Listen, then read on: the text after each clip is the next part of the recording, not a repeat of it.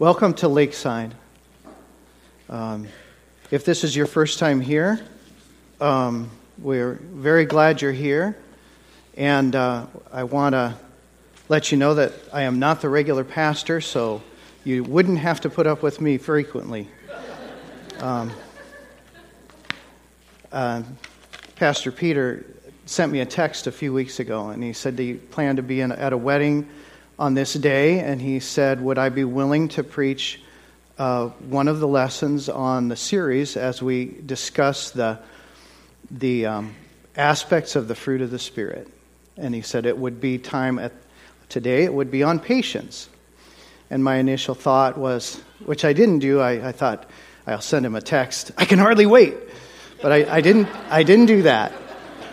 But I did mull it over in my mind, and I thought, well, I've had 5 children. I've been through a lot of experiences. Maybe the Lord has taught me some things about patience, and maybe He wants me to share those. Maybe He'll use me to share those things about patience. And so I was thinking that, and I responded, I'd be willing to do that. And He always, of course, gives me the opportunity to say no. And this morning, my thoughts had gone from, well, maybe the Lord has something that He'll use me to share with the people, to a little bit different thought of, I am such an idiot.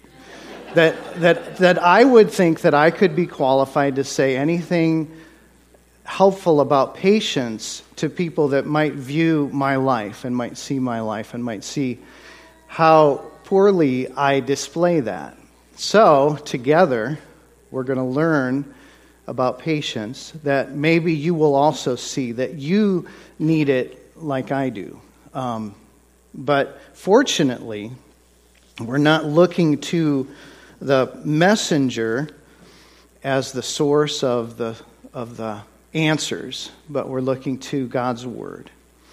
And just to begin with a little bit of context, and I know we've kind of gone over this every time that we've talked about part of the fruit of the Spirit, but I want to repeat it again because I think there's a danger. I think when we talk about where the Bible makes statements about our behavior, it's possible for us to immediately apply that wrongly. And I think that's evident if you ask somebody about the Ten Commandments. If you ask someone who, just an acquaintance, they'll have some familiarity with the Ten Commandments. And if you ask them how it is that we would go to heaven, they might say, you go to heaven by keeping the Ten Commandments. And if you keep them more than you break them, God weighs that in the balance, and He says, welcome, you're better, you're more good than bad, so I'll take you to heaven. Which is actually the opposite of what the Bible says the Ten Commandments are for. They're actually to teach us of our need for God. They're to teach us of our need for a Savior. They're a schoolmaster to bring us to Christ so that we desperately ask Him for the help that we need because we're bankrupt. And Paul makes that point to the Galatians. The book of the Galatians, or the letter to the Galatians, is we could say broadly, is a contrast between salvation by grace, which is the gospel that Paul preached, and salvation by works, which was creeping into the churches in Galatia. And so, as he contrasted grace and works, and made it very clear that any gospel besides the gospel of grace is no gospel at all, he now is discussing the contrast between flesh and spirit. And that's where we find the verses that we're looking at for the fruit of the Spirit. So in this, he is saying, yes, there is a difference between the behavior of someone who follows Jesus Christ and the behavior of someone who does not and follows the flesh and the appetites of the flesh. He's saying there is a contrast between those two, but there should be no mistake in our thinking that we would say, well, that contrast actually leads to, this is how I earn God's favor by doing the things He's telling me to do, or ultimately, this is how I go to heaven, by doing these things. That's actually the opposite of what he's saying. He's saying we cannot do enough good, we cannot earn our way to God, but by the gift of the Holy Spirit, he enables us to live a life that glorifies our Maker and our Master.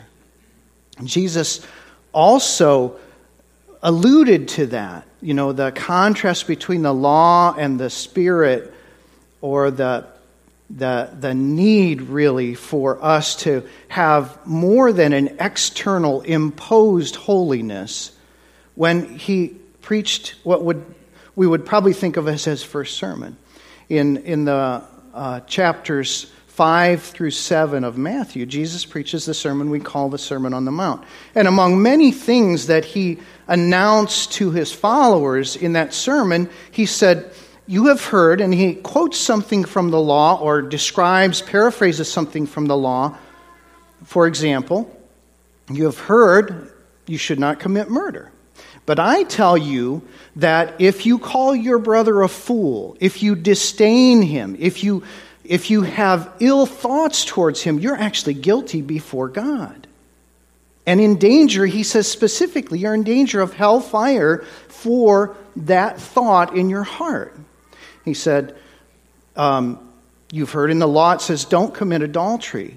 But I'm telling you that you're guilty before a holy God for lustful thoughts that you think in your heart.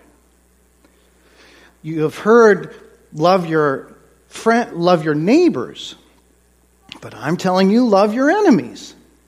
And so he's pointing to the listeners on the Sermon on the Mount, and to us this morning. He's saying the issue is not one of an imposed holiness or a ruler who has certain criteria. This is how you must behave to be a part of the club, or to be a part of the group, to be a part of the church. But rather, there's a problem that's even deeper than that, much deeper than that, infinitely deeper than your behavior, and that is a problem with your heart. And even though maybe we can have a good day or a good week, some of you, I never would have a good week, but we might have a good day of trying to keep some rules. The reality is, we would be pretending to keep rules in our behavior that didn't come from our heart unless our heart was changed. So we are hopeful because of the promise that God gave to his people in Jeremiah chapter 31 when he said, I am going to make a new covenant with you. And in this new covenant, I am going to write my law on your heart. It's not going to be like the covenant that I made with you when you came out of Egypt, which is the 10 Commandments were given at that time. That's almost certainly the reference that's made in Jeremiah and quoted in Hebrews chapter 10. That not that kind of a covenant, which covenant, by the way, you failed to keep. But in this covenant, I'm going to write on your heart. And so that's our hope, is that he is working a change in us from the inside out. And that as we talk about the fruit of the Spirit, we're not talking about something that we want to see as a list of rules and a measuring stick by which we would say, am I good enough? Am I good enough? Am I good? Oh, messed up again. That's not what he's intending, but he is telling us what is the manifestation that God will work out in us as we yield to him and to his Spirit, who, by the way, is promised to reside inside of us, which is where the source of the problem exists in the first place. So, with that as the preparation for the context, we'll read just a very short amount in Galatians chapter 5, in verse 22. But the fruit of the Spirit is love, joy, peace, patience, kindness, goodness, faithfulness, gentleness, self-control. Against such there is no law. And those who belong to Christ have crucified the flesh with its passions and desires. First of all, patience is a word we probably use pretty often, but just to clarify our thinking, make sure we're talking about what the Bible is saying. It's talking about probably, in most cases, something more than I'm in a line with three people ahead of me at the grocery store, and I have to wait until they get through the line and counting their pennies to pay for their purchase.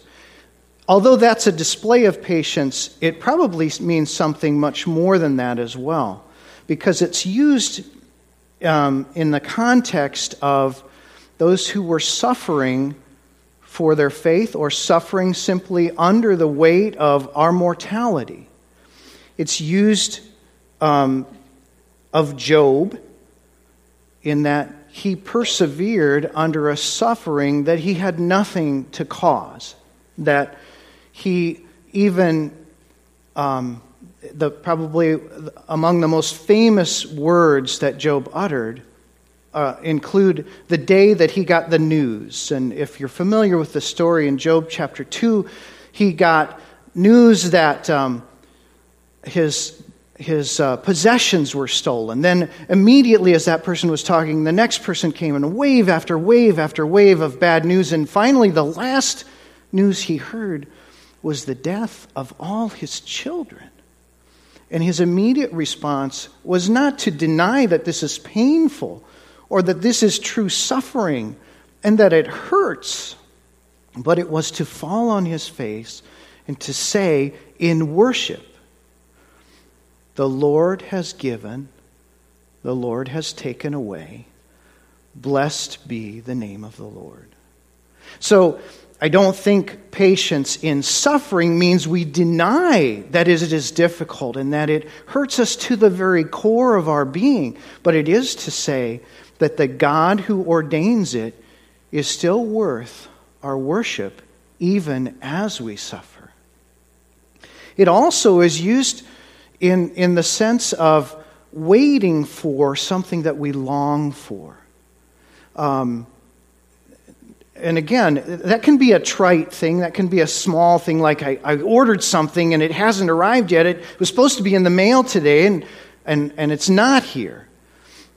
But the Scripture describes the longings of people like Hannah who begged the Lord for a child, or the same happened with Sarah and Elizabeth, who were the mothers of Samuel, and Sarah, the mother of Isaac, and Elizabeth, the mother of John the Baptist, that in their longing, they sought the Lord and displayed a kind of patience that had a confidence in the God who was making those decisions and was controlling the events of their life. And it is also described as the way we interact with each other. It's also described as Paul gives his counsel in the first book to the Thessalonians, the first letter to the Thessalonians. And he talks about how they are to interact with each other, and how that even when they have a disagreement, they should disagree with patience and with an exercise of forbearance towards each other. And in those three categories, whether we're waiting for something we want to happen, or we're waiting for something bad to be over, or we're trying to get along and work through the conflicts that occur in all of our lives, I would say most of us will see those as at least events that come frequently, if not daily, hourly, moment by moment. Those things challenge us to be an instrument of the Lord. So now maybe you're starting to feel what I was feeling after giving it some thought, that if we're to measure ourselves and say, do I display these aspects, we are desperately in need of God's help. So I'd like to just talk about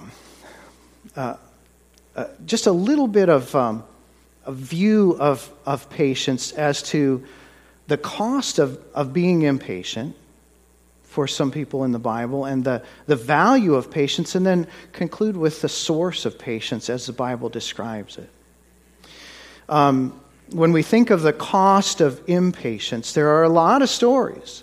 There are many more stories, I think, in the Bible about people who displayed impatience than there are on the opposite side of that. But for examples of impatience, we could look to a lot of people, but I thought maybe a good example of that would be Jacob and Esau, who were twin brothers, twin boys, and they were born to Isaac, and they were the only sons of Isaac and Rebekah. And Jacob and Esau were twins, but it was very well known that Esau was the firstborn of the twins, and that meant that he had the right to the inheritance of the family. Well, they were rivals, and they were rivals for a lot of reasons. The Bible even tells us some of the dysfunction of their family, that Isaac favored Esau, and Rebekah, the mother, favored Jacob. And there was a time when, first of all, there's just a couple events about that rivalry that are described to us. And one of those is that Esau's out hunting, and he comes in from his hunt, and he is hungry. And he says, you could take it seriously if you just read it at face value. He says, I am about to die. I need to eat something. And so Jacob, as you know, he's cooking some stew, and he gives him some stew, and, well, doesn't give it to him yet. He says, I'll give you some stew if you sell me the right of the firstborn. And Esau thinks it over in his mind, and he says, what good is the right of the firstborn if I die of hunger? And then the Bible says, he ate his stew, and he rose up, and he went away. So just an amazing recovery from somebody who was at death's door to the point where he would sell something so valued as his birthright to his brother. But you don't see a lot of patience on Jacob's part either. Because Jacob, when it comes time to be blessed by his father, deceives him. With the help of his mother, deceives him into receiving the blessing that the firstborn was supposed to receive, because that was a separate thing. That was not the birthright, but that was the blessing that would be handed down by Isaac. And he wanted to and intended to bless Esau. But Jacob and Esau both displayed that kind of an impatience to receive what God would provide for them. Esau, impatient for the food. Jacob, impatient for the promise that God had made, that he would be the prominent one, and that the blessing of the gospel itself would come through Jacob and not Esau. That by him and his seed, a Savior would be born, and that Savior would be a blessing not only to the children of Jacob and Esau, of Jacob and his lineage, rather, but to all nations of the world. That is, as the Bible declares in the New Testament, that was the declaration of the gospel to Jacob. But the cost of that is immense, because as Esau sold his birthright, of course, he lost the inheritance of, he lost the right, rather, to the firstborn. But as Jacob was impatient in receiving what God had promised, he broke relationships. He had to flee, ran away, did not have contact with the rest of his family for many years, probably about 20 years. He is gone, and that relationship is broken for that entire time. So there's a brokenness of relationships when we exercise impatience. It also broke his relationship with God, because throughout the years that Jacob was gone and wandering, God was continually wooing him. And you recall the story of how God appeared to him as he was fleeing from his brother and made him and affirmed the promises to him, and yet Jacob was tentative in receiving those. And he said, if you do this, if you do this, if you do this, then you'll be my God. And it also broke the relationship with his parents. The mother that loved him and helped him deceive his father and sent him off in fear of his life probably never saw him again. Because there's no record of Rebekah still being alive when Jacob finally does come home.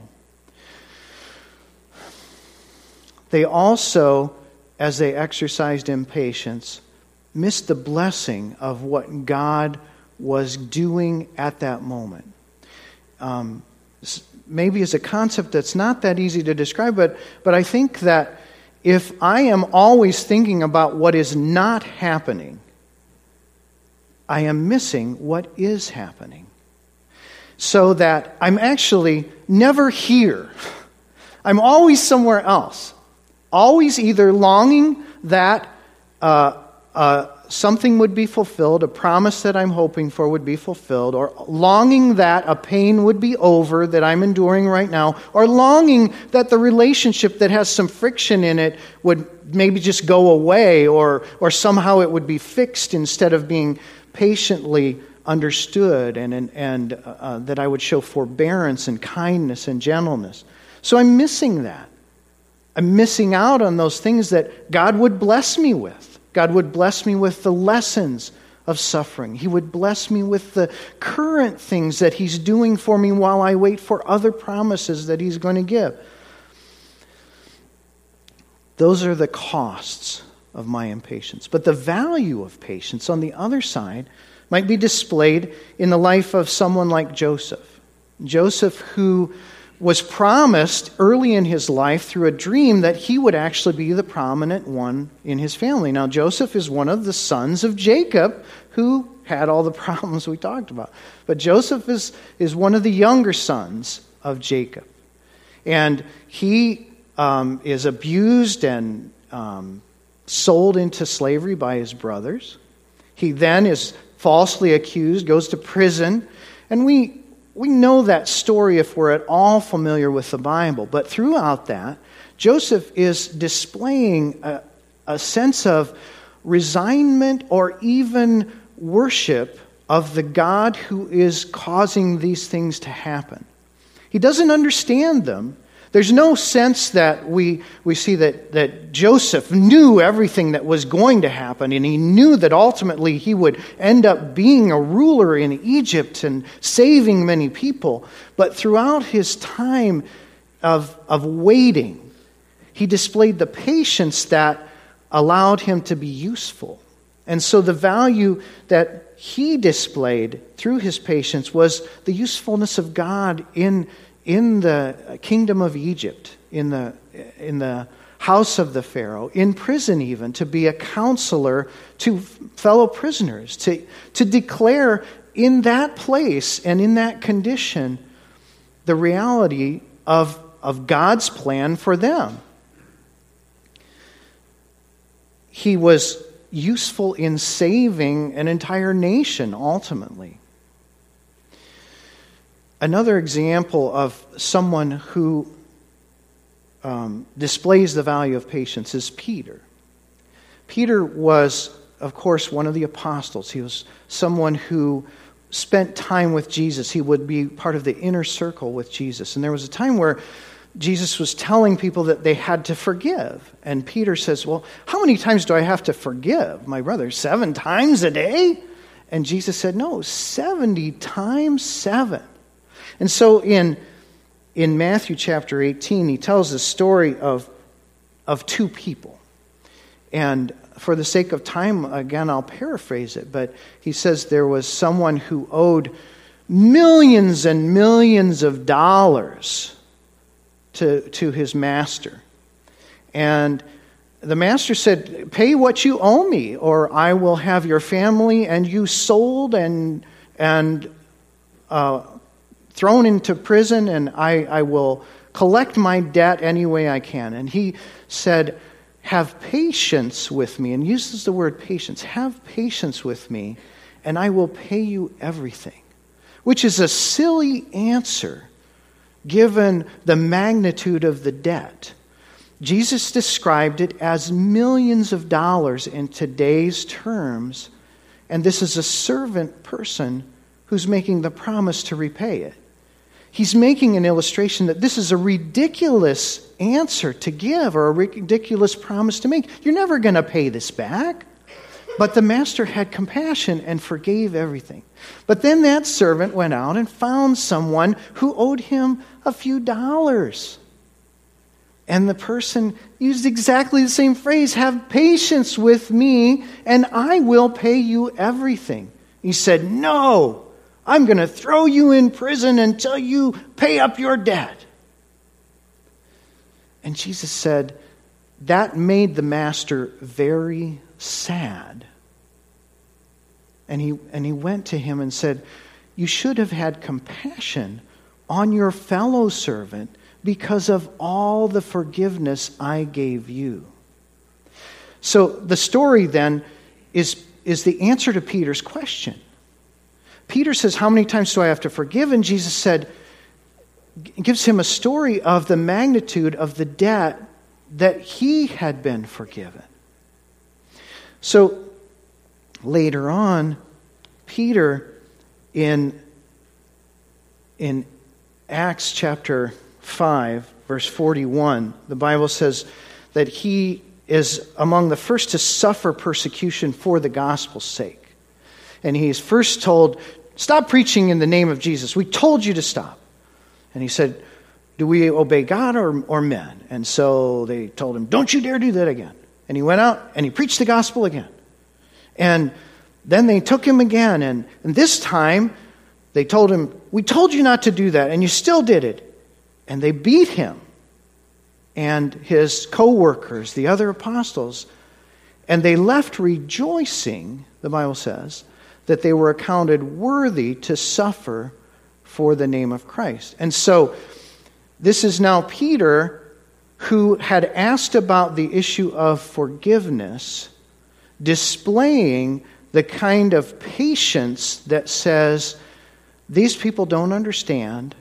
I'm going to keep preaching to them. I'm going to keep giving them the good news, and I'm going to keep loving them, and I am going to rejoice that it brings suffering to my life.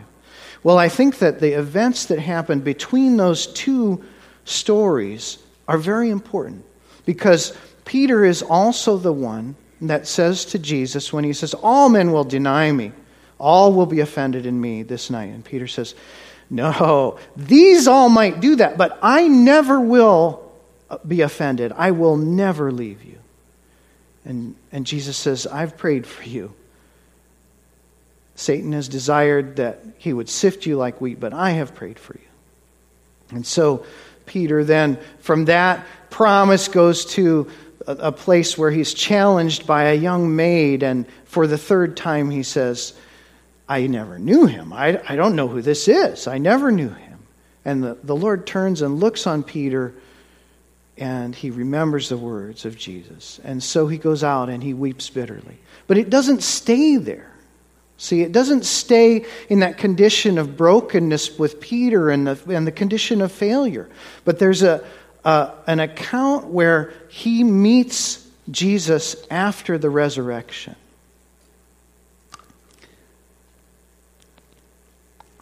And that's found in John chapter 22, where Jesus, after the resurrection, goes and finds the apostles, and Peter is fishing.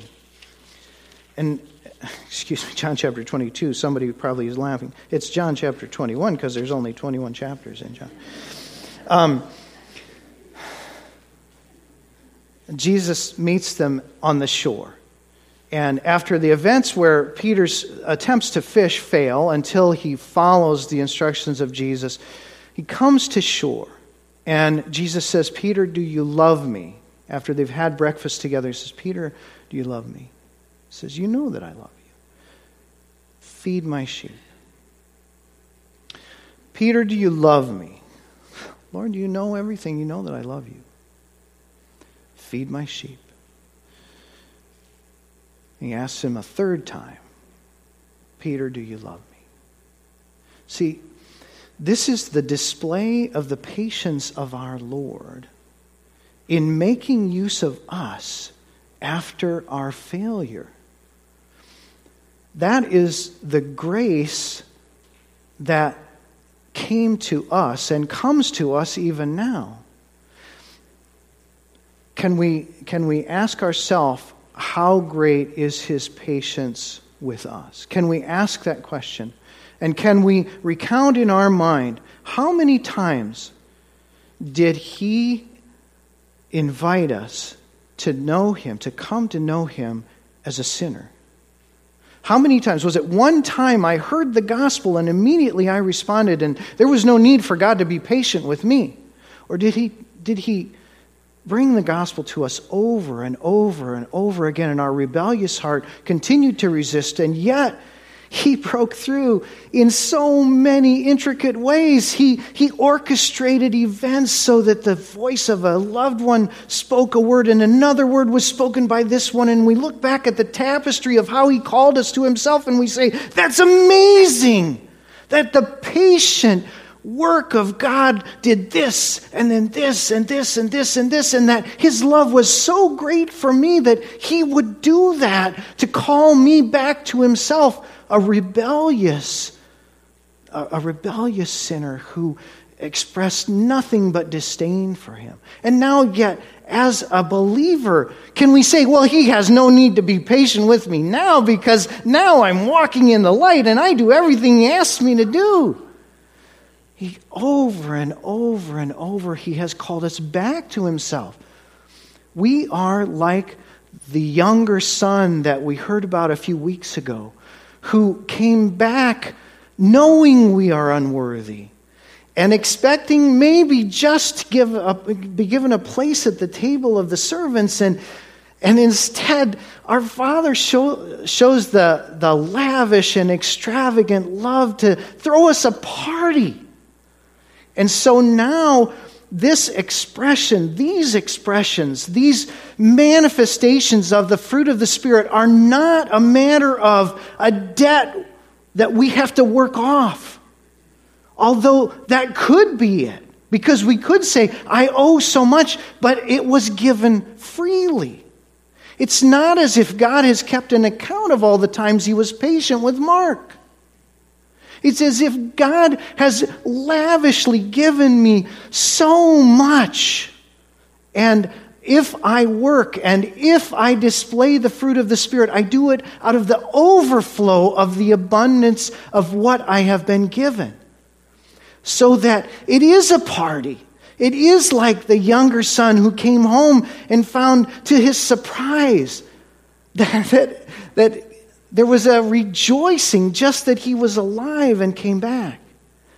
Or do I think of it like the older son who was living under the weight of debt, and the kind of resentful work was being done where he was always trying to earn, trying to work, and under the oppressive, slavish kind of resentment, it never was enough. And he never went to the party.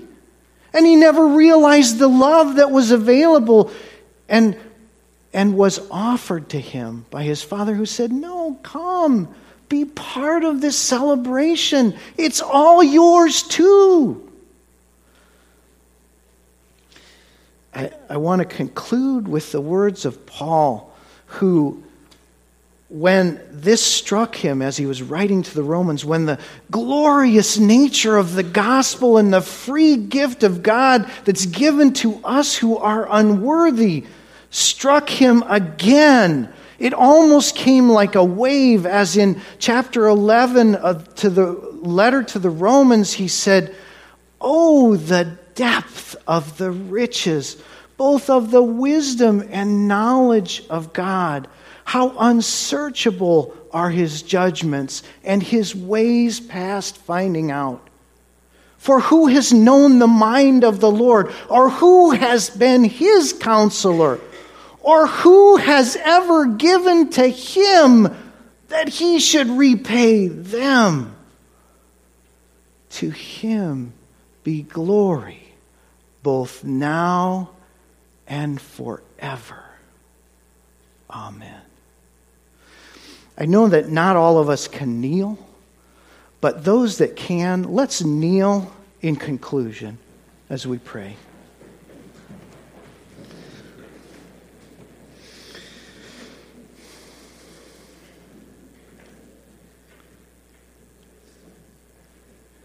Heavenly Father, we confess that we are desperate before you, in need of the character that you can give to us by the power of your Holy Spirit.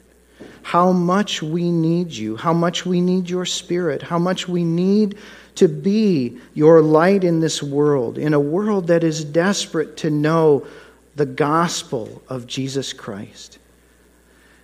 We pray, Lord, that you will pour out your Spirit anew on us, and that by that gift of your Spirit, we will manifest the character that is your character, that you would be glorified, that none of us would be exalted. We have nothing to be exalted in. We are desperately in need of you. We come bankrupt seeking the gift that will not only bless us to be in communion with you, but it will bless all the world around us so that they get a glimpse of the character of our Lord.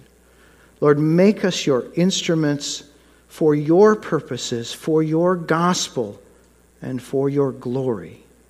In Jesus' name we pray. Amen.